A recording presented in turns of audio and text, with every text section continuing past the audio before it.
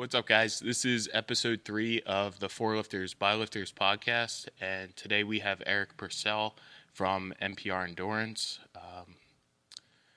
NPR Endurance, USA Sambo. What else do you have going on? Mixed martial arts, jiu-jitsu, Muay Thai, striking, boxing. We kind of do it all. Cool. One of my biggest questions is really like, what's the difference? Like, you tried to explain to me the Sambo stuff before, and it was a little over my head. Do you want to dig into what that is? Yeah, so a lot of people are familiar with mixed martial arts. You know, you're grappling, punching, kicking, striking, submissions, and all that kind of stuff. So Sambo's been around for a pretty long time. It was initially a sport. Initially, really wasn't even a sport, but it all started with Joseph Stalin, actually, back in Russia. So what he wanted to do is essentially produce a sport, produce a combatives martial art that essentially the government and all of the military could be trained in, things like that. It became a huge sport. It's basically a combination of judo and wrestling. Okay. So you have pins, you have submissions, you have all that fun stuff and throws, but there is also a combat side to it as well. So you have sport and combat. And so we're also like a new Olympic sport as well too, which is going to be exciting. But in combat, Sambo, that looks very similar to mixed martial arts. So not only are there throws and takedowns and pins and stuff, but you're also punching, kicking, headbutts. We do it all. So you headbutt somebody and just knock them out. So is this like a Russian version of like Krav, like in origin? Well, origin, yeah, kind of, right? Okay. So the difference is, though, with something like Krav Maga, Krav Maga is specifically supposed to be just a combatives training program, where Sambo is actually sports as well. So, Okay. But yeah, it's similar kind of origin, but the Russia, they molded it into something that could be taught. It could be taught to kids, could be taught to pretty much everyone as well. So you guys have a lot of different programs that you're teaching at NPR. So everything you listed is something that you have an individual program for? Yes, correct. Okay. Yeah. So do you have something that kind of like puts them all together too? Well, basically, your mixed martial arts is kind of the focal point in the center of what we do, especially considering not only are you learning mixed martial arts, the sport, and things like that. We have like a lot of fighters, but just for general self-defense. If you're a police officer, we have a lot of women that want to do mixed martial arts, obviously for self-defense purposes. It's going to be the end-all, be-all to learning how to really defend yourself. And that's our primary goal, is to make sure everyone that walks through the door has a better understanding of self-defense. But we do have a lot of other athletes that as well are high-level, competitors in the sport. So do you have people that compete in each section of Yeah. MMA? Yeah. So we have people, mixed martial arts fighters, some very high-level guys, especially around here.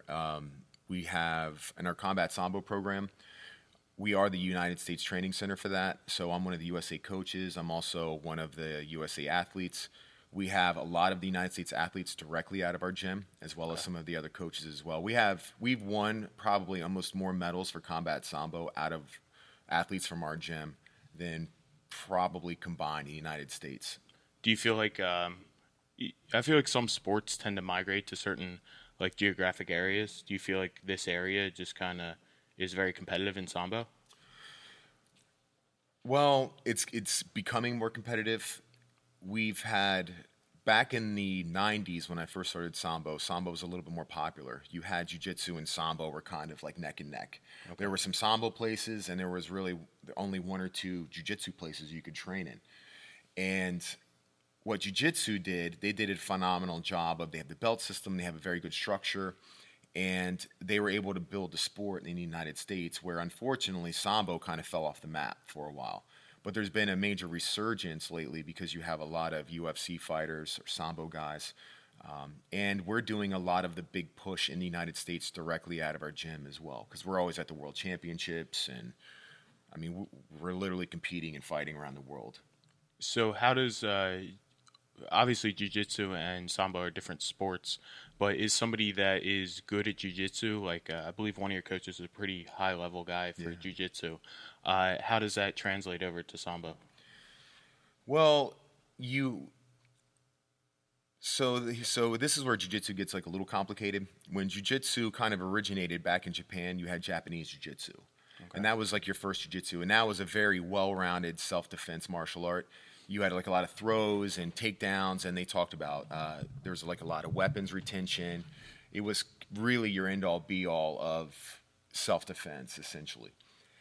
Out of that, judo was formed out of Japanese jiu-jitsu. And then out of judo, Brazilian jiu-jitsu was formed. Okay. So now we have kind of a sport style jiu-jitsu is taught in the United States, which a lot of times there's not a lot of jiu-jitsu places don't really teach many takedowns. We're on the ground, we start on the ground oriented. And that is phenomenal for if you do end up on the ground in a fight. And I think jiu-jitsu is, when you want to speak directly about learning ground grappling, that's the end all be all. It's as advanced as you get, and it's constantly changing and evolving. Now, if you want to prevent the fight from going to the ground and you want to be able to control your surroundings better, Right. you're definitely better off at this day and age learning something like Sambo or Judo or wrestling for that. Because what that's going to do is hopefully prevent you from even going to the ground. Going to the ground is really the last thing you want to have happen in the middle of a street fight. Because I could take you down, but I don't know if you have friends that are going to come and start soccer kicking me in the head. You know, we don't know what's going on. So Fair. I would rather just grab you, take you down, control you, and have the ability to run, have the ability to know what's going on around me at all times. So old school jiu-jitsu, Japanese jiu-jitsu, you can learn that and know kind of everything. This day and age, everything's a little bit more segmented. So for your ground stuff, you've got your Brazilian jiu-jitsu, everything like that. It's phenomenal. But standing, wrestling, judo, Sambo, you're not going to get any better than that, really. So we have a good amount of customers that participate in jiu-jitsu, and one of the reasons they like it so much is just the mental game of it. Yeah. Right? So a lot of them relate it to like chess, where you can't really have the perfect formula to win. Do you see that a lot with like the people that, you know, not everybody wants to be the best in the world. So with your membership base, do you see a lot of people that take it just for the strategic like value? Yeah. So here's the real beauty of jiu-jitsu, and this sets jiu-jitsu apart from even Sambo. It sets it apart from wrestling, sets it apart from everything else. The beautiful thing about jiu-jitsu is a lot of jiu-jitsu is about kind of taking someone's energy and using it against them. So, for example, if you're a good wrestler and you take me down and I'm on my back, I can use my guard. I don't have to use muscle to really defeat you, essentially. I can use it through a series of techniques, and I can kind of play chess, set you up. You don't have to be a D1 athlete to be absolutely phenomenal, to be a complete savage in jiu-jitsu. Jiu-jitsu isn't about being the strongest, fastest, anything like that. It's really not. And that's the beauty of it. So no matter who you are, you can come in, and jiu-jitsu's full of a bunch of nerds right now, and I love it. All the guys, the baddest dudes on the planet, they look like a bunch of millennial little nerds, right? And they've all got, you know, the same look to them, and they will strangle you faster than anybody. You would never, back in the day, you know, we've got this meathead, you know, idea of who the tough guys are. You know, they're big muscle dudes and, you know, tattoos and like bikers and you know, and shit like that. Wrong. The baddest dudes on the planet have their pants cuffed up. You know, they're wearing flip-flops. They're about 150 pounds soaking wet, and they will wreck your world. It's crazy. So one of the things when I was in college, I went to Penn State, and of course, like you have with 48,000 undergrad students, you're going to have like fights and, you know, parties and all that stuff. Oh, happens. yeah, for sure. So one time I was at a party, and I was on my way home, and a kid started just running his mouth to me and said his hands were legal weapons. And The old Barney Pfeiffer shit from like I guess like I that was the first time I'd ever heard anything like that. Do fighters actually have to like register their hands? Is that a thing? No. You know, and I would love to have these things registered. You know, I could be more obnoxious to my wife. You know. You have a barcode on your knuckle. Yeah, but like, listen, baby, you don't want me to use these. You know, I've heard of stuff like that forever. To be honest with you, I don't know if that was ever a real thing or not, or anywhere. Maybe it is in some state. I mean, yeah, states do some weird shit, you know. But I would, even if it was really available, to be honest with you, that's something I could never imagine anyone ever really doing. Because, I mean, I could imagine it would just set you up for so many legal ramifications if you ever had to get in a fight or if you ever started a fight. You know, it'd just be a bad idea across the board. But as fighters, though, we have to be extremely careful with dealing with situations, because when people do know you're a fighter, ironically, they kind of want to start more shit with you for some reason, which doesn't make any sense to me. But Yeah, we actually saw that at college a lot. We were on the powerlifting team, and I mean, other than most of the linemen on the football team, like the group that we were with were the biggest kids. Yeah. But for whatever reason, people always wanted to start something just crazy. because it was like a notch on the belt type of thing. You know, Yeah. if they can beat up the biggest power lifter that's on campus. And yeah. I get the one too where, I'll go to hang out with some people, and it kind of comes up of like what I do for a living, and then all of a sudden they're constantly like, oh yeah, could you take me to fight? And they're like, are you sure? And that's what the whole like next like 2 hours is. I'm just sitting there like, no, I don't want to fight you. it's like And a then bad yeah, joke. if we did fight, I would kill you. But it's never going to come to that. Like, can we stop? Can we just enjoy the picnic? We're at. So. Yeah, you do. You just have to be extremely careful, and you'll see a lot of fighters. We get really good at walking away from these situations, get really good at diffusing them. No one wants to fight. Fighters, the last thing a fighter wants to do is fight anyone. We get paid to fight. We're professional athletes. No one wants to start any shit on the street. But fighters will stick up for people, though. That's one thing. If you typically do see videos of fighters fighting in the street, usually it has to do with them protecting someone else or something like that. Because we can get sued. It's dangerous stuff.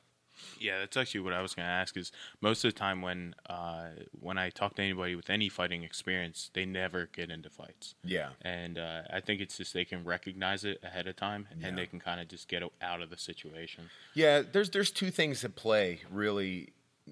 Number one, the more you fight and the more you learn about fighting, the more you realize that every fight, you don't really know what you're getting into.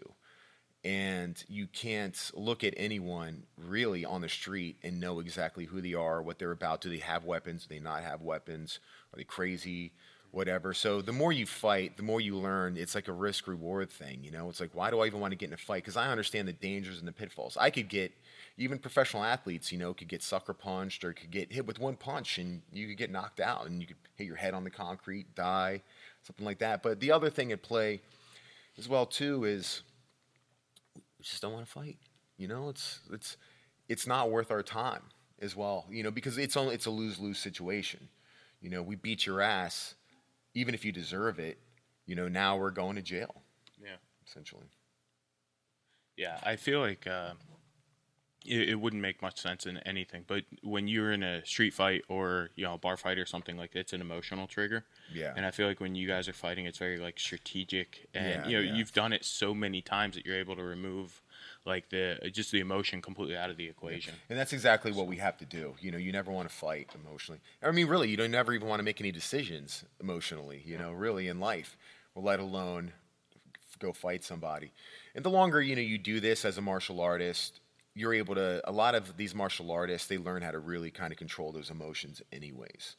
And that's a great thing about learning how to do all this stuff and fighting. And you have no choice when someone's on your back and they've got their hooks in and they've got their arm around your neck and they're choking you unconscious, and you can feel yourself starting to go unconscious. The more you freak out and struggle, the faster you go out. So you have to learn how to lower your heart rate. You have to learn how to think your way tactically through the situation to unlock the grip, to remain calm, all those things. And when you take something like jiu-jitsu especially, you're going to learn that no matter what. Your first day in, you're going to learn how to slow down your heart rate. You're going to learn how to think your way through things. That's why it's so great for cops, police officers, because that way when you're in intense situations and you have to make, these crazy potentially life-changing decisions very quickly, you're able to do it in a calmer manner. I feel like it would be a good anti-anxiety training mechanism. Totally. Jiu-jitsu is different than all of the other sports, where jiu-jitsu is very zen. You get these people in here and they just sit down and they like to work their way through positions, that chess match and all that kind of stuff. And it's very cerebral. It's very almost like hippie-ish. You'll get people, because you don't have to be, once again, that D1 stud athlete. You get people that, like I said, I mean, no muscle, no, they weren't athletes, they didn't play sports in high school, and you'll see them on the mats just murking people, just all over them. And you realize that, yeah, when you do understand things from a technical aspect, you're able to get past any physical limitations you have. I mean, I've seen people with no legs doing jiu-jitsu. You name it, across the board. I mean, we have every make and model of people you could possibly imagine. People with Down syndrome. I mean, people who are blind. I mean, everyone. Everyone can do jiu-jitsu and improve their lives from jiu-jitsu. Now, a sport like Sambo, where we're grabbing and people are getting flipped upside down and they're getting thrown, and it's very explosive. It could be a little bit more dangerous. It's more wear and tear on the body. You don't get that same zen kind of thing with those. That's going to attract your super high-level athletes, into that. And so you kind of have a little bit more of a specific demographic for stuff like Sambo or wrestling. MMA, you are attracting a lot of different people for the self-defense aspect. But in those sports particularly, you're going to get a kind of standard athlete for those. I feel like MMA kind of has a little bit of sex appeal to it, just because of its publicity. Being on the ESPN and everything else, and Joe Rogan talking about it. I feel like it's really blown up over the last 6 to 8 years, really. Yeah. So I've been doing this forever, and we were always waiting for eventually for MMA to get to Madison Square Garden. That was going to be a big thing. And then eventually as well, more and more sponsors getting involved and stuff like that. But it is a sexy sport because people are recognizing its truth. It's when you look at combative martial arts, or you want to talk about who's tough and toughness in guys. I mean, it doesn't get any tougher. You have to fight another man for 15 minutes or even 25 minutes. I mean, most street fights are like 30 seconds, So when you get in there, I mean, you're looking at the baddest motherfuckers on the planet, and they are. They're the baddest motherfuckers on the planet. But guys that walk in and high-level MMA, mixed martial artists, because not only are they fighting, but most of them are cutting weight. They're doing a lot of other things as well. They're phenomenal athletes. They're some of the most dedicated people. I mean, we're training 2 or 3 times a day, and you're training through injuries, you're training through stress and the daily grind. And these people are just badass people. The training is something that kind of fascinates me. It's just the length of training. But are you guys training that long year round, or is that only when they have fights scheduled? That's a good question. So back in the day, the way people used to really kind of run their fight camps, they would kind of just be sitting on the couch, and then maybe 2 months out from a fight, they would get up, start training, get back into shape, and then go out and fight. Now, because of the level of competition in the sport, and because there's more promotions and there's more opportunities to fight and stuff like that, fighters need to be ready year-round. So essentially what we do is, even when they don't have a fight scheduled, we like to keep them around that 70-75% ready to go. It's different for some fighters that maybe won't have to cut weight. If you're a heavyweight, you can kind of dial it back like a little bit more. But when we have guys like Pat Sabatini and all these guys that are very close to getting calls from the UFC, they have to stay in shape because they could get a call to the big show, within a few days' notice. And so we have to keep them ready to go at all times. Have you had anybody go up to the UFC level? Yeah. What's that experience like? It's good. It's a lot of fun to make it there to that show. I mean, we've had guys on the Ultimate Fighter, or not the Ultimate Fighter, the Dana White Contender Series, the UFC. We've had like a lot of big high-level fights and stuff like that, and it's a great time. It's cool to see. It's a lot of fun for the fighters. It's probably more fun for all the other students and members that come to the gyms around those people, because it gives them like a little sense of validation. And I mean, we're professional. I'm a professional athlete. I've been around all the major stars and people you see that are on TV now, all the fighters. I've known all these guys for the most part before they even started fighting. Okay. So for me, I mean, it's a little bit of validation, and it's great, and I love to see the fighters do it. But for everyone else involved, that maybe even help get that fighter there, their training partners, the other members in the gym. I mean, it's exceptionally cool for them, and that's what I give it like a lot of joy out of, seeing them like super stoked about it. Is it one of those things like when you have an event like that, like you can't sleep the night before, you're just like excited? Yeah, there's a lot of emotion that goes into it. You're running everything through your head about a million times, but that's similar to kind of what we do already. Between these big fights, and we have a lot of championship athletes and champs and stuff like that, and you're constantly, as a coach at least, I'm constantly playing every scenario in my head. And even leading up to the fight, I mean, as we're getting ready to walk in the fight, I've had guys in the cage, I mean, and they're doing the announcements, and I grab them. I'm standing there at the cage, and like, listen, okay, I want you to do this, this, and this, like right now, like let's go. Like, sometimes we throw stuff in at the last minute. I'll see a guy in the cage pacing around. We're getting ready to fight, and then I'll just kind of see something. We'll come up with something real quick. We're like, listen, all right, duck, throw the overhand. He's gonna fall forward. I see the way he's standing here already. So sometimes you can pick up on things pretty quickly as well too, which is fun. So you can almost tell by like somebody's posture and how they're holding themselves what they're going to be dominant in. Sometimes, yeah. So what happens is sometimes you can tell by people's mannerisms. You can tell if they're going to come out like a little sluggish. Sometimes you don't know these things until they're standing in there and they're facing off. You can look at someone's body language. Sometimes it's complete bullshit. Sometimes you think but for the most part, you can kind of see things in there. And when you're used to studying people and behavior, and you're looking at reach and range, sometimes it's hard to tell how long a guy's arms are until he's standing there basically in crowd pleasers, and he's got his arms hanging down. You're like, oh, whoa, okay, he's got an extra inch or two on his range. Stay back an extra inch or two. Stay back an extra inch or two. We're yelling that. So some things you pick up kind of like late, but we're always making like these adjustments and things like that as well. Are you guys hoping to have any like UFC fights coming up? Is there anybody that's on the radar or has a contract signed? Well, we don't know what's going on right now with the entire fighting landscape. We've got a couple guys that, have some championship fights coming up when they decide to start fights again locally. Okay. And they're local big promotions too. They're kind of like, they're national promotions, but they're locally based out of here, I guess.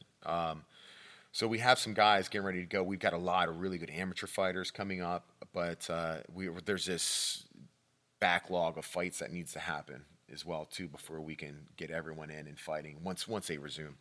So if you were to pick somebody, like let's say you want them to be number one in the UFC, I guess like a mid-range weight class, what are you looking for, and like at what age, and all that stuff? Like, is there has to be like I know for at least in powerlifting, I can almost look at somebody and tell you if they're going to be any good or not. Yeah. So what age would somebody need to start training, and what are the physical attributes that you'd be looking for?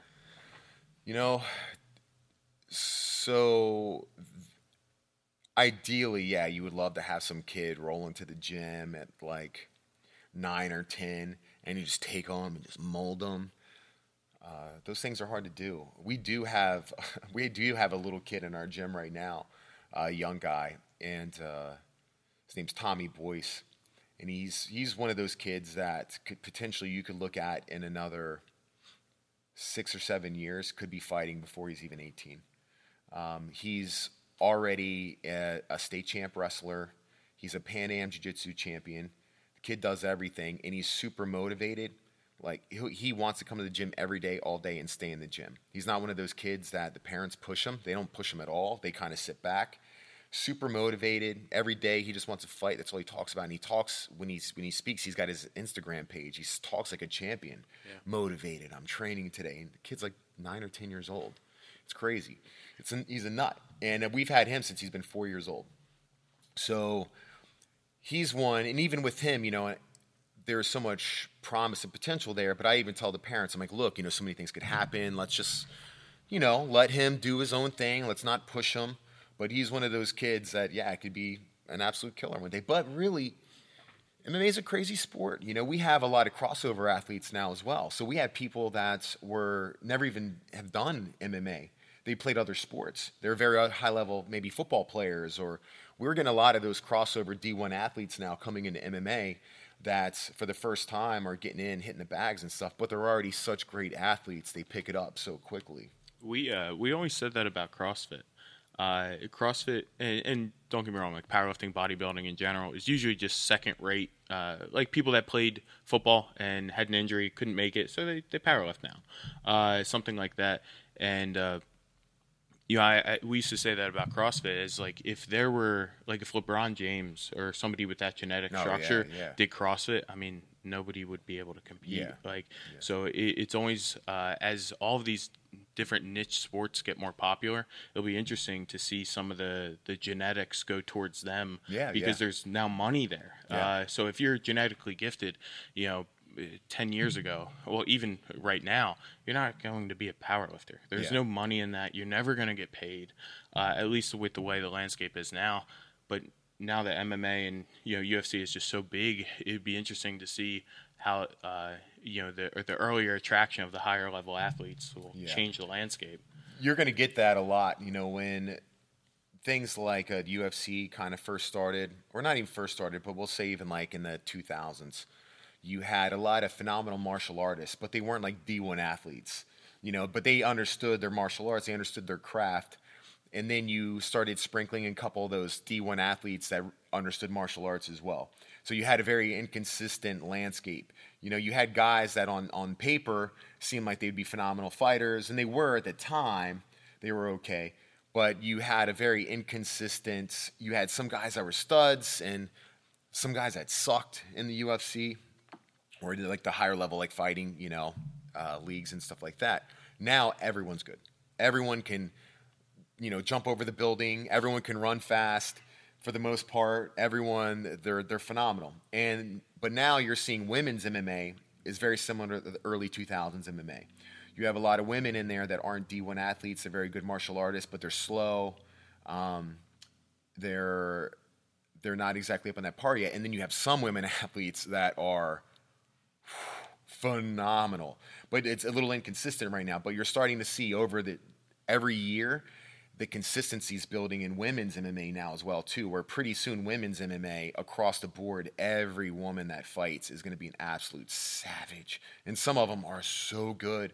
But it's very similar to kind of a little bit more of the earlier days of men's MMA where you had some inconsistencies. Just because the barrier to entry was lower, right? Like there just wasn't as many people doing it. Yeah, absolutely. And especially in a sport like mixed martial arts or anything like that, they do typically, at least in the beginning stages of it, attract more men, stuff like that.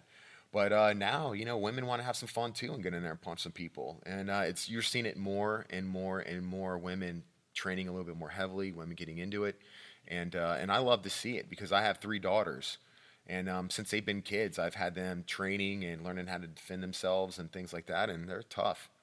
So if a kid out of high school wants to come train with you, and they had a high school background of competing, what sport are you hoping that they compete in? Wrestling. 100%. 100%. Yeah, not even close. Wrestling. Every once in a while, though, you'll get some kids that come out from some good boxing gyms too, and that's good. But wrestling, if you want to build a fighter and you had to start from one martial art, I mean, across the board, almost universally, everyone's going to tell you wrestling. So, like, I guess they're used to cutting weight, right? So that's a big part of like the mental building over the years. But obviously, wrestling would be the closest. But are football players, like baseball players, they just not disciplined, or you just don't see, they don't have the experience level during that? Well, so wrestling, not only the cutting weight thing, but before I ever stepped in a cage to fight, I mean, I had hundreds of wrestling matches. So I've already been used to being out there one-on-one with someone, with crowds of people hollering, "You fucking suck," stuff like that. So we've been used to that, So not only are you used to cutting weight, you're used to that just grind and the whole mental aspect of it, because it is a grind. You're used to the one-on-one competition. Football players are nice because typically they're super high-level athletes. They're already used to car crashes every day, just running into each other. So typically they have a decent mindset for this. They have almost a violent mindset, which fits in well with MMA. We don't get too many baseball players because it's just such a different mindset. But any of those sports where typically there is some kind of like hockey, people are beating each other up or anything like that. Yeah. It's easier for people like that to probably step foot into a mixed martial arts gym and start doing that as well. So I remember, at least at your old facility, you have like a kind of like the size gym that we have in here. Yeah. What style of training do you push your athletes towards? Do you build like custom programs per athlete, or do you have a general basis on what you guys do to build strength and endurance? So we do all that kind of stuff primarily on an individual basis. So we do have like our fighter training that we run everyone through on a weekly basis that is open to our athletes, and it's more of just conditioning type stuff. Build a little bit of strength with that, but you have to really look at things on an individual basis when you're talking about a fighter, because if they are getting ready to fight, if they're in a camp, then obviously you don't really want them strength training and stuff like that. So we kind of put them in the right direction with certain personal trainers, certain things like that, depending upon what they need. But it is an individual thing. So we do kind of put them with the right trainers they need to be with. But as a whole, we all kind of work with everyone as far as their general fitness and things like that. We do like group training where we go for runs, do all that kind of stuff as well. But when we are building strength, though, in our fighters, it's very important for us to work out a certain way so we're not putting on muscle, because with a lot of our athletes we have to cut weight, so we have to do like a lot of stuff like sedative style training, sedative sets, stuff like that, where you're not going to build big, that volume of muscle and jack your weight up. So you're more like concerned about the conditioning of the muscle rather than the size or the strength. Yeah. So there are some things you can do to build some strength in your muscles without developing size and stuff like that. So we'll pay attention to those a little bit. But overall, primarily for us, it is marathon training what we have to do because fights are so long. But we also have to build our fighters anaerobically as well, too, to make sure like they have those bursts and explosiveness and stuff like that as well. So it almost kind of sounds like you guys do like some form of cross training. Yeah. Is that accurate? Like it's not CrossFit, but it's maybe a little bit more structured. So are you guys using like the rowers, the ski ergs, the assault bikes, that kind of stuff? Are you guys big on that? Yeah. Everything. So we have a big course outside of the back of my gym, tons of tractor tires and sleds and battle ropes and stuff like that. So we have a whole training course basically we set up outside. And then everything we have inside the gym as well. We've got, your aerodynes, rowers, and weightlifting equipment, kettlebells, and all of that kind of stuff as well. But so I guess the last time I saw you, other than coming into the store, I was at your gym to help out with some dieting. Yeah. Why do fighters eat so bad? Oh my God, it kills me. I've never seen a diet as bad as a fighter's diet. Because a lot of these fighters, they're extremists. They have this extremist mentality where what happens is if you take them to a bar, they're going to fucking drink everything until they pass out. If you want to go for a run, they want to run fucking 20 miles. Everything that they do is nuts. So they're all heavy eaters. And because they train so much, they're like these fighters, their metabolisms for the most part are crazy when we're training normally. That we're used to that Lance Armstrong type of thing where you're just shoveling food in your mouth. And what happens with a lot of these guys is, they're young dudes, they're fucking Taco Bell and fucking Mountain Dews, man, and so we have to keep smacking them in the back of the head. I'm one of the old guys, I'm in my 40s, so I've already been through I understand inflammation, I understand all this stuff, so I'm constantly yelling at these guys like, what the fuck are you doing, man? Some of them will listen, some of them won't, and as they start to get older, I tell all these guys, like, you better start taking care of your body. From a nutritional standpoint, you better be stretching, hitting the saunas, doing all that stuff I have to do just to keep my old ass on the mats. So the one diet that I looked at, I think the guy was eating Taco Bell, which you had mentioned, or pizza at least once a day, each one. Yeah. When you guys, so from a powerlifting standpoint, I used to eat a whole large pizza every day just to keep my weight up. Yeah. And again, I was burning a ton of calories. It's just something I had to do. When you guys go into fight camps and you have certain weight classes to make, are they a little bit more diligent with what they're eating, or are they just restrictive as far as how much they're eating? Well, it depends if they do it right or not. For example, a lot of these guys, we like to try to keep their weight pretty much in check. Try to keep them within like 20 pounds of where they're going to fight. That's good to know. Yeah, so they'll basically have like 20 pounds to lose for a fight. And that's basically 10 pounds of almost fat, and then maybe another 10 pounds or 10 to 15 pounds of water weight, which we'll do kind of like a last day cut. We'll just cut like 10 to 15 pounds of water weight, we'll march them on the scale, and then we'll immediately start rehydrating. Ideally, you would like for guys to manage their diets very well and do everything the correct way. That way, they don't hit a wall. For example, of course, we still need a certain amount of caloric intake on a daily basis, because otherwise, you see it all the time with people that after Christmas, they go get a membership somewhere and they want to start losing weight. They go on these crash diets. They hit a wall in that first month, and then all of a sudden they never make it back to the gym. That happens to fighters very quickly because they're in shape and all that stuff, but if they don't get enough calories in or do it the right way and they start to weight cut, they're going to hit a wall very fast. Their body's going to lose all the cortisol.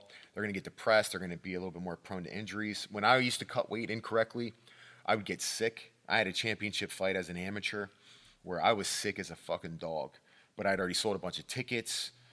I'm like, fuck it, we're going to do this. And I went and fought, and afterwards, I won, luckily. It was a fucking shit show. And I almost had to go to the hospital afterwards because I was cutting weight on top of it as well too. And you want to see everyone do everything the right, everything the right way. Of course, we are still dealing with extremists. We're dealing with people that,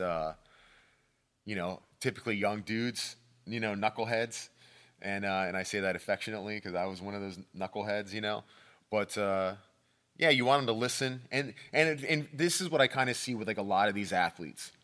I kind of chip away at them. So maybe they don't listen to me for the first fight camp. Second fight camp, they're doing a little bit more of what I ask. And maybe third fight camp, they're doing a little bit more. And eventually, we kind of get them on like a little bit of a rhythm with things. So you start to pick your battles. Exactly. Yeah. And that's what you have to do. So initially, when you get all these people that like a lot of the fighters like to eat pizza and all that shit every day, and I eat pizza all the time as well.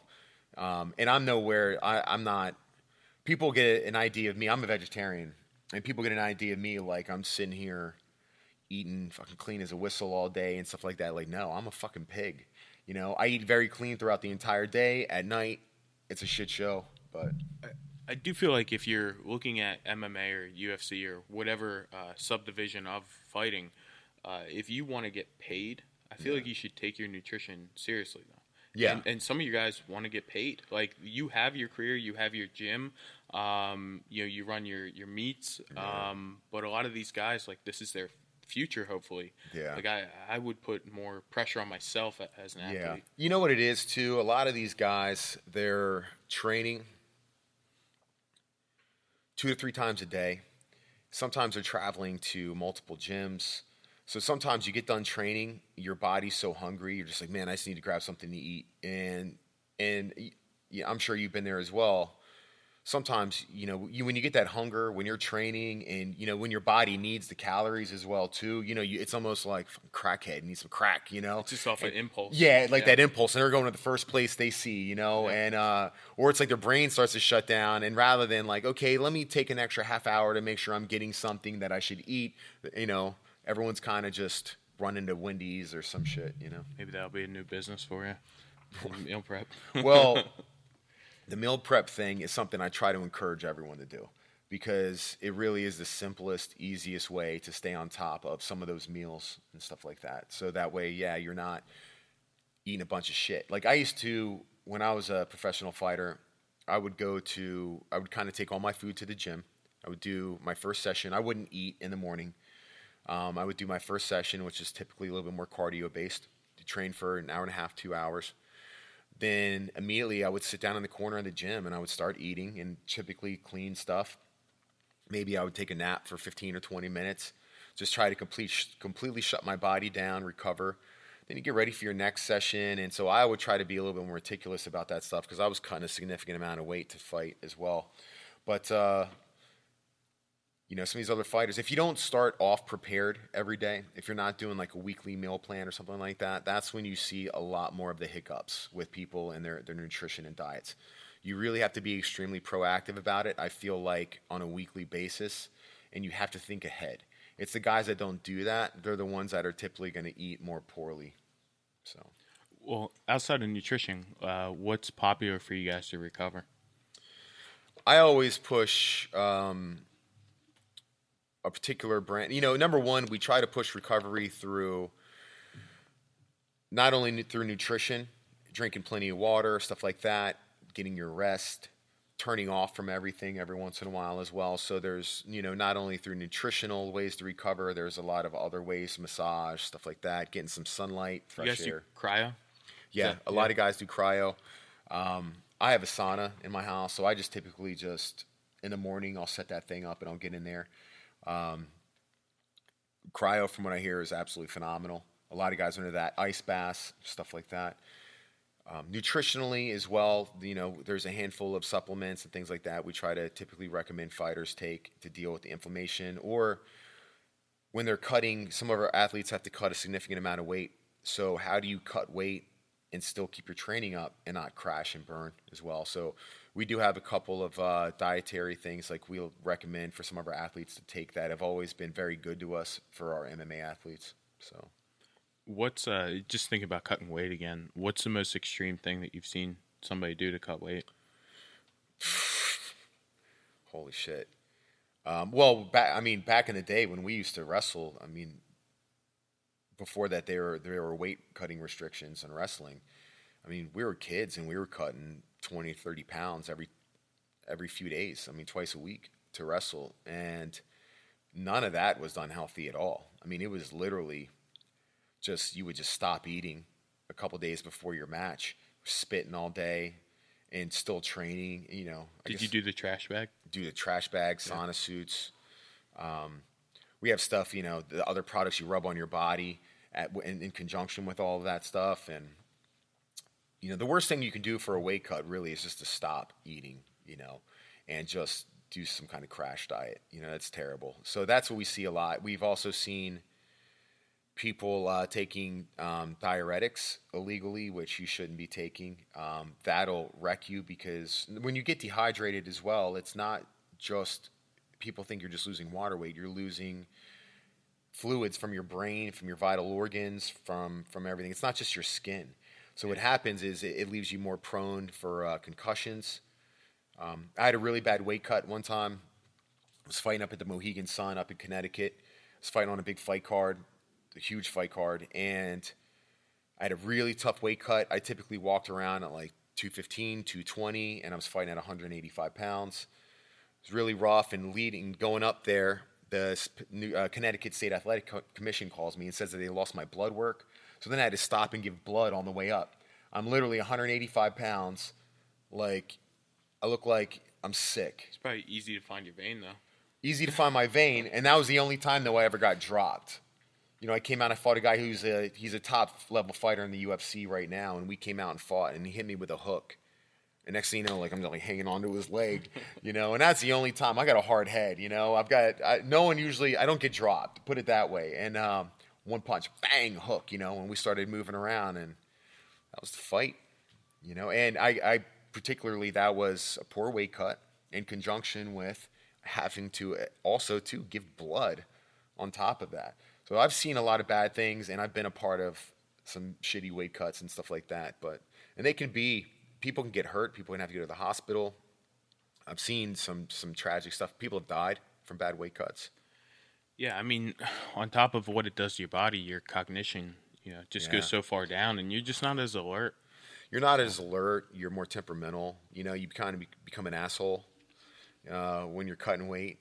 It's like, it literally is like one of those Snickers commercials, where they're like, you're acting like a real diva, Snickers. When guys start cutting weight, there's guys, like a lot of my fighters, we're always ball busting and joking around and pretty extreme with that in these types of environments. But as guys start to cut weight and they get deep in their weight cuts, especially like the week of the fight, we tippy toe around those guys like a little bit, because, definitely everyone is way more temperamental.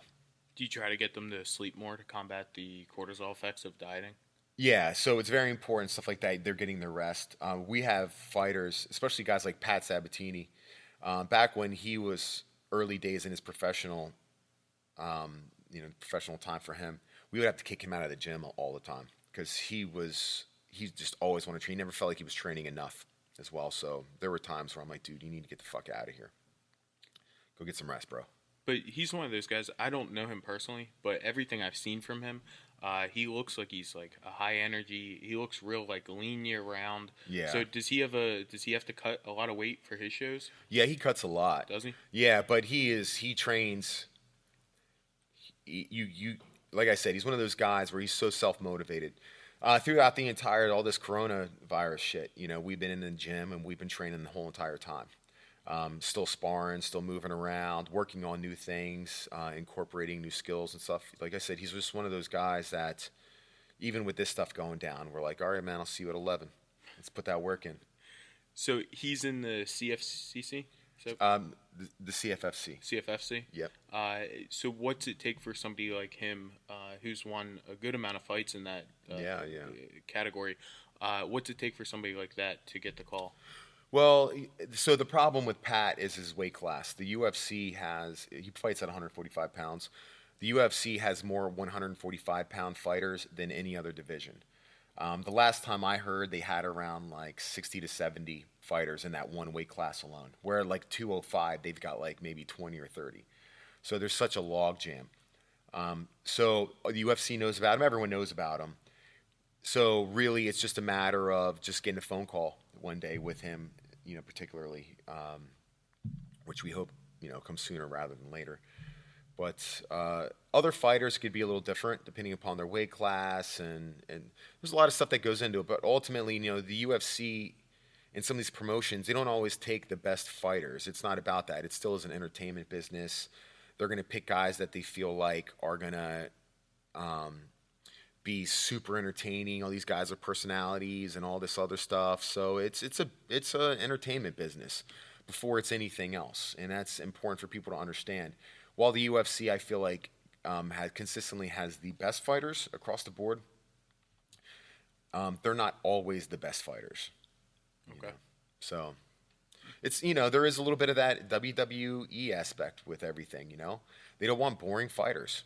And that's not Pat at all. Pat's a finisher, fucks people up, head kicks them, submits them, you name it. I mean, he's nuts, right? But you never know exactly what they're looking for and who and why and what, how many people they have their weight class, how many people are signed. So the big thing is just keep everyone ready and keep everyone going. Hopefully you get a phone call, and if not, there are plenty of other promotions. So when I think of a 145-pound man, I think that's pretty small. Yeah. So what happens if a guy like that, with Pat's experience, bumps into a guy who's 6'2" at a bar? He's a real big guy. He's built well. He maybe has some street credibility. Like what happens in a situation like that? I mean, we talked about diffusing it before, which would probably be the goal. Yeah. But could somebody with Pat's experience at a smaller weight class handle himself properly with somebody who's a big guy on the street? It would take Pat about 5 seconds. 5 seconds tops. People don't understand.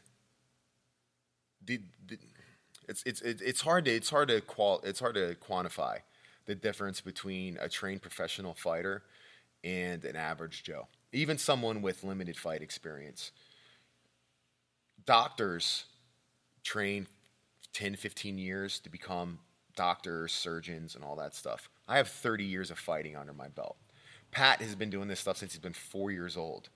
We have more training and experience in our profession than most doctors do that are doing brain surgery on people. So what happens is every single day since we've been kids, we've been constantly putting ourselves in these situations and becoming battle tested. And when it comes down to fighting, we don't want to fight or do anything like that. But if you ever fucked with a professional fighter, it would be curtains so fast.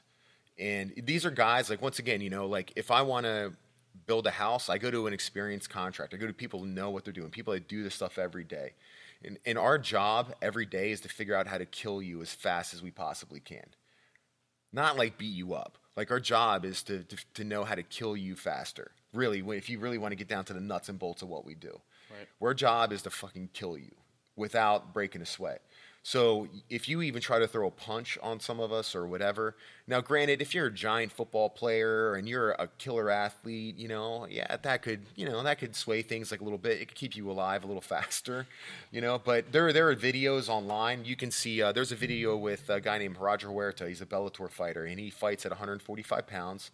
And he fought one of the Texas offensive linemen, a football player, in a bar one day where this football player hit a woman. And you know how big those guys are down in Texas. And Roger Huerta beat the shit out of him, about as fast as you can beat the shit out of somebody. Do you guys ever train like that? Where you put a heavyweight in with somebody like Pat, just so that way they kind of learn each other? Oh, yeah. That's normal? Yeah, well, you want to play around and have some fun like that, every once in a while. But ultimately, when you have these professional athletes and stuff like that, guys that rely on earning money from, we're careful about who they go with. And also, too, we don't really let guys spar at our gym or do anything like that aren't approved to do that, because people can get hurt and things like that. So typically, Pat moves with heavyweights and stuff like that all the time. Guys that have been in the UFC and all that. But if we're going to do hard training, it's not worth putting those guys together because it's not realistic for them. It's not going to benefit either one of them. But if they're screwing around doing some like light, sparring or something like that, that's one thing. But when you're talking about body weight and guys being on the ground and stuff, really to prepare for a fight or anything, it's just not even realistic for them. But, really the professional, we try to encourage everyone to learn how to fight, because once again, what happens is, even if you kind of know how to fight, if I come up behind you and put you in a chokehold and you start freaking out, once again, if you don't have a little bit of that IQ to deal with some of that stuff like that, or not even IQ, but if you're not like used to doing it, right? Yeah, exactly. If you're not used to giving the proper reactions for certain things, you're just going to go to sleep. And if someone fucked me at a bar, I wouldn't even have to hit them. I could literally just walk around the bar and choke everyone out. Like, go to sleep, go to sleep, go to sleep.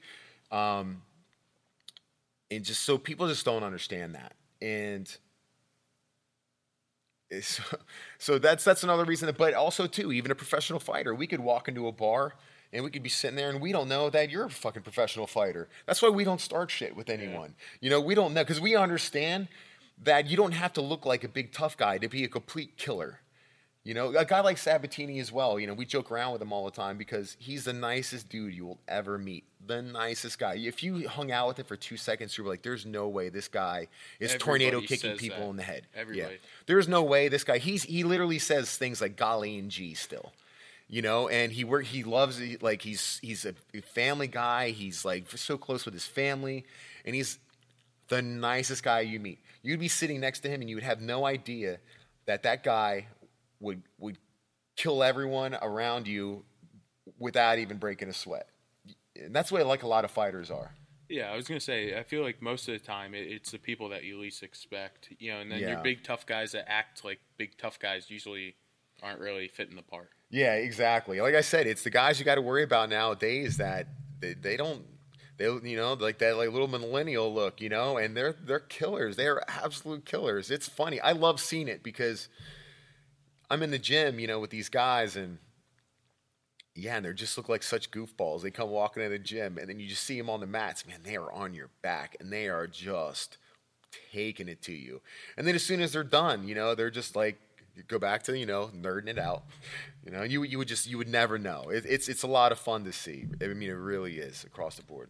So to kind of switch gears a little bit, NPR, how long have you been doing that?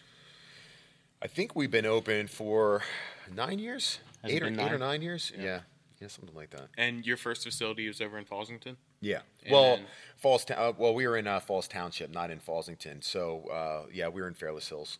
Okay. It was in that big white building, though. Yeah. Right? Yeah. Yep. I remember going in there.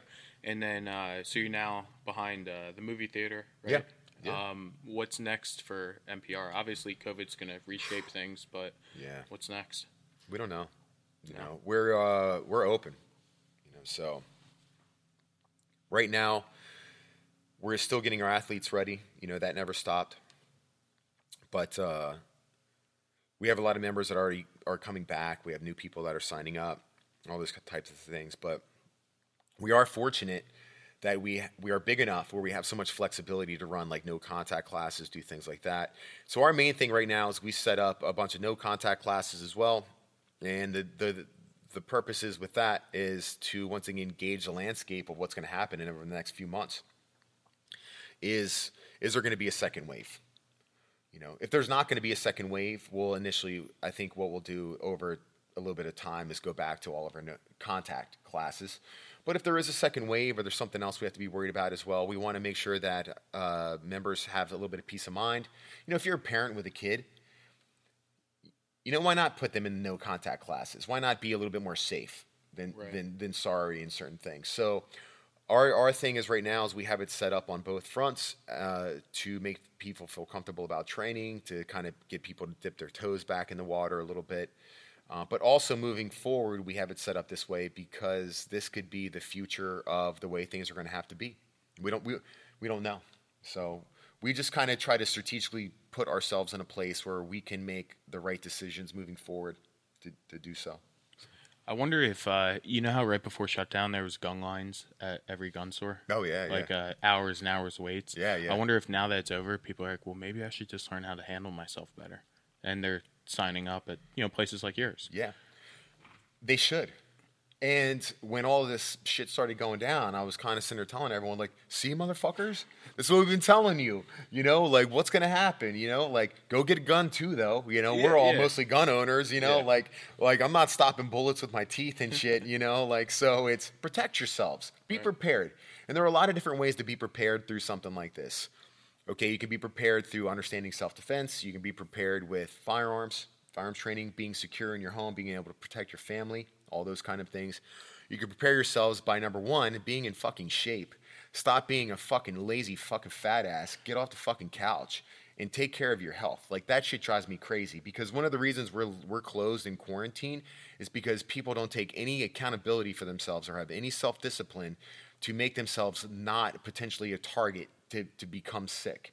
If people just did that shit, we wouldn't be in this mess in the first place. We wouldn't have so many people potentially vulnerable to getting flus, to getting sick, to heart disease, to dying. So take care of yourself in that respect as well. Also, too, take care of yourself, prep a little bit. I mean, I know, like, people, you know, like, talk shit on, like, preppers and stuff, but when all this was going down, they're the ones sitting back like, see? You know, like... They had all the toilet paper. Yeah. Get all that. Stock up a whole room of toilet paper, you know. But have ways for. I've already had all this shit because I'm just kind of a nut, anyways. You know, ways to purify your water, extra food, ammunition, a plan, a strategy if anything happens. I've already had masks and stuff. So when all this stuff started going down, I was able to donate masks to people. I was putting bags together for of rubber gloves and masks for elderly people. I was able to actually assist people and help people throughout all this because I was prepared going into it. So rather than get caught with your pants down, you know, we can all help out as far as for a community if we're all prepared for something like this. We don't have to rely on the government, which will never do shit right. You know, for communities, the way we all get through this as a community, you take your community. Number one, you make yourself less of a target to get sick. You make yourself stronger. Mentally, you make your home stronger, you make your family stronger. That's automatically going to make your community stronger. Then it's going to make it you available for if you do need to provide help to somebody or whatever. You can be there to lend a hand. You can be there to help set up community outreach things for people around you, which we were able to do, and I was able to see other people do as well. But a lot of people are sitting there with their thumbs up their asses, and they'll continue to do so. People, you know, I know so many people that smoke. Who are dying from this? A lot of smokers and obese people or elderly people. Everyone's going to get old. You can't do anything about that, right? Stop smoking, motherfuckers. Like, what the fuck are you doing? When I see people smoking after this, I'm going to be slapping cigarettes out of people's mouths, walking down the street. Like, this shit's it drives me fucking crazy. Yeah. There's just a certain level of accountability to everything, and I don't know if we're going to get there. No. Like, as a society, we're overly dependent on other people fixing our problems. Yeah. And, I think if people don't learn from this experience, we're just going to end up in the same hole, but worse. Like, people rag on doctors all the time, you know, for over-prescribing people medication and shit. Well, what are you going to do as a doctor? Because you know, Mary over there isn't going to take her fucking ass out and start, exercising and losing weight. Yeah. That's not going to happen. So they're just like, okay, well, here, take this pill. But it has to be on all sides. People have to take personal responsibility for themselves. People have to be disciplined. They don't want to be. Some people are, some people aren't. And unfortunately, that's the way it's always going to be. People want to band-aid things. People are more than happy to put a mask on rather than stop smoking. Like, it's absolutely crazy to me. But what we need to do is make sure, like, I know I annoy the hell out of a lot of people on social media because I'm always very vocal with how I feel about these things. And I'm vocal because I do care. I give a shit. I don't want to see my neighbors or people anywhere and people I love, my family. I don't want to see them getting sick. I want to see them live a happier life. I want to see them be able to walk up the fucking steps, without carrying an extra 100 pounds strapped to their backs. Like, that shit matters to me. So I'm always like, what are we doing here? And obviously, like, even my family, they're like, will you please shut the fuck up? Like, you're driving me crazy, right? And I get it, but I care about that kind of stuff. I want to see everyone happier and healthier. Yeah. So speaking of which, like, outside of the fight training, you also do fitness classes too, right? So I actually knew a few people that were going to NPR just for fitness, and that's how I found out that you guys were doing that. So is that like a boot camp that you're offering? We do boot camps. We've got boot camps we do. Right now we've got our weight room open, and we've had a lot of people just sign up just for weight room memberships because all the gyms are closed. So that people have been taking advantage of that as well. But yeah, we've got a phenomenal boot camps, and which we're actually getting ready to start running again this Wednesday. Okay. We're doing a lot of our boot camps right now. We're doing outside, so we're doing Wednesday nights and Saturday mornings. We have a phenomenal boot camp instructor, Swimmin' Irene. She's one of those instructors too. She's out there working out with you. She doesn't just me, like when I run stuff like that, I'm just kind of like pointing and shit. Yeah. Lift that. Let's do that. Let's go. Come on, guys, harder. She's literally doing all the burpees with you. She's out there. I mean, she is ripped. She is rocking. She is phenomenal. She's super motivated, always in shape. She's one of the trainers. She lives it, breathes it, does it type of people, and it's just contagious when you're around her. They're always the best coaches The when best. they have real life experience in what they're actually coaching. Yeah. When you have these people, they live it and they do it and they're in it and they're passionate about it. Hell yeah, it makes it a lot easier to follow suit. So if our audience wants to follow you, follow your gym, or follow Sambo, how would they do that? A few different ways. We're all over social media on everything. So you can easily just kind of look at the gym, like NPR Endurance. You can go to the website. There's a bunch of social media links, or on Facebook, and NPR MMA for Instagram. I'm Eric Purcell, which is ERIK_Purcell, PURCELL.